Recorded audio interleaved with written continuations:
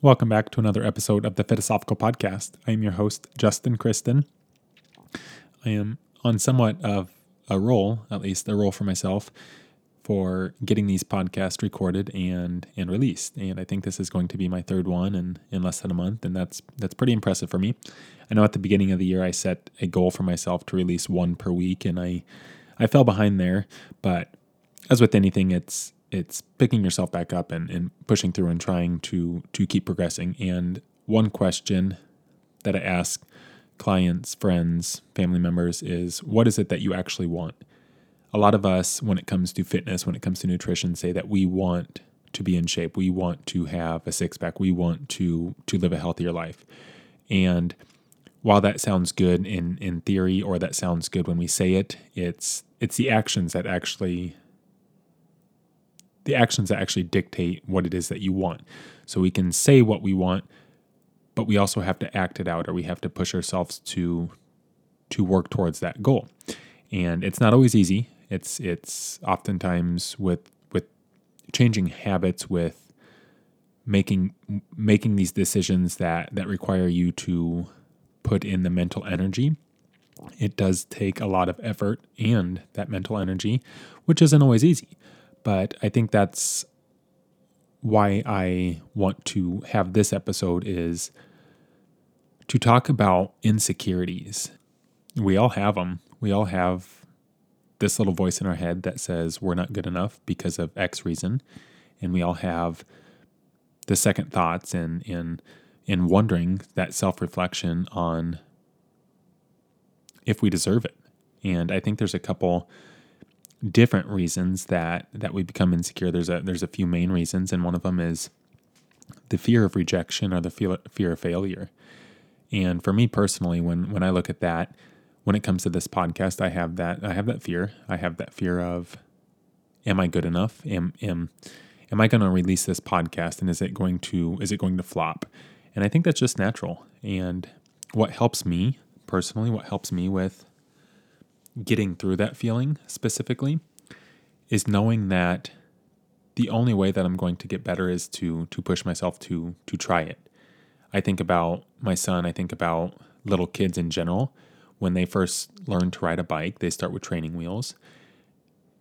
And it's hard to expect them to be able to do a wheelie, or to be able to fluently ride a bike without the practice. And that's what I think pushes me through when I start something new, is, of course I'm going to suck. Of course it's not going to be the best. It's the point of any goal is the action of working towards it. And I've talked about this before on the podcast about football teams, and when they win the Super Bowl, they don't just win the Super Bowl and stop.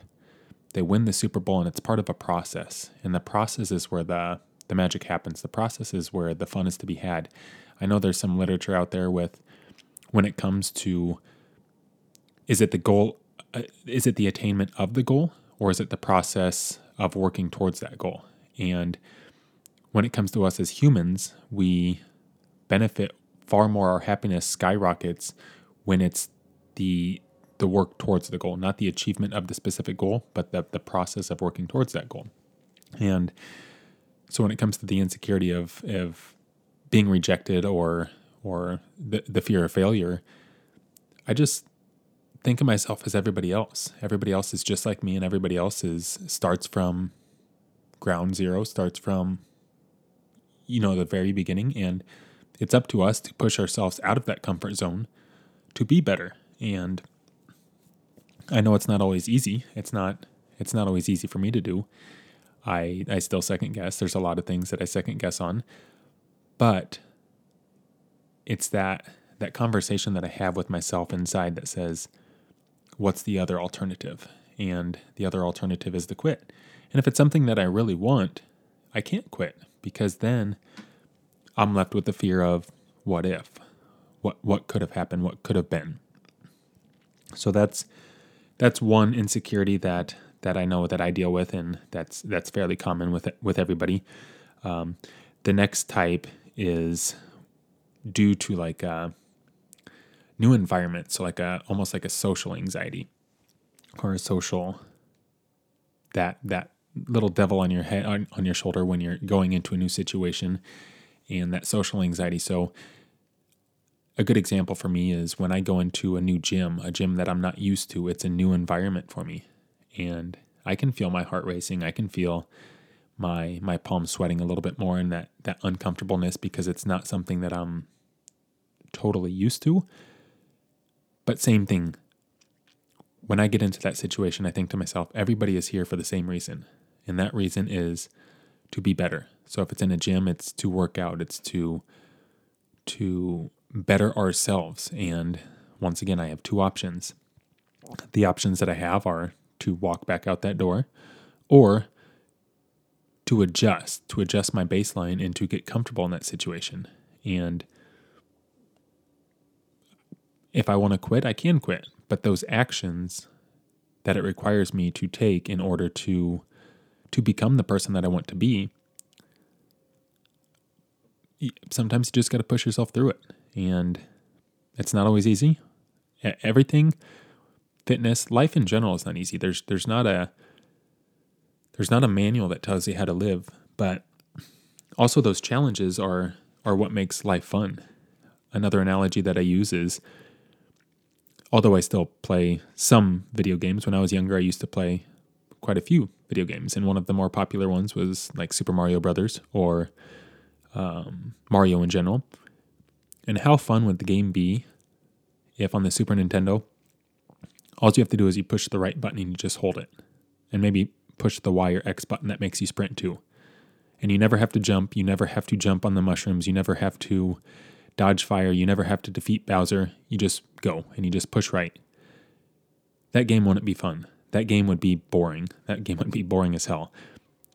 All you're doing is you're running sideways, or you're pushing a button, and you're not having to overcome any obstacles or push yourself to challenge yourself.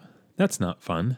So looking at any new situation, looking at life in general, it's not fun to just be stagnant. It's not fun to just do the same thing over and over and over. It's fun to challenge yourself. It's fun to, and whatever that challenge is. Some people it's fitness. Some people, I have a client that is starting to get back into flying, and even though he's not doing it for a specific job or for a specific reason, he's doing it to better himself, and he's doing it to progress himself and to challenge himself even more, because he does the job. He works his hours, but then outside of that, he also wants to challenge himself to be better. And I think that's one of the biggest things that we can do is challenge ourselves. Reading books, doing activities like, well, I guess activities that are outside of your job, and pushing yourself to be better overall, challenging your thoughts, challenging yourself physically, and pushing yourself to be better. And there's only one way that you can start believing in yourself, and that's proving to yourself that you're good enough, proving to yourself that you can do it. And it requires, in those moments where you want to walk back out that door, to push yourself, to show yourself, because then you build that self-rapport. And the last type of insecurity that I can suffer from as well, and I know a lot of people that also might have this, is coming from perfectionism. So trying to be perfect all the time. Once again, there's a common theme with this. I think about everybody else. And how with social media, it might be a little bit worse, but how we expect to be perfect, but nobody else is perfect. We see the perfection. We see the perfection when it comes to Instagram, when it comes to Facebook, when it comes to YouTube, because people can edit, people can put on filters, people can put themselves in a specific light that they want you to see. And I can do that too. I can edit this podcast. Luckily, I haven't paused it yet, but I can edit this podcast and I can make it sound exactly how I want it to sound. But that's not real life. Sometimes you have to accept those failures. Sometimes we have to love ourselves because of our insecurities and because of our failures. And there's this quote that I'm going to butcher it, but we don't love people because they're perfect. We love people because of their imperfections. Because if everybody was perfect, you would you wouldn't have anybody to love. You could love anybody in the world, but what makes the people that we love so unique is because of their flaws. That's what makes them unique. And if we just try to be perfect with everything, that's no fun. That's the same thing as just pushing the right arrow key on Super Mario Brothers. It's no fun.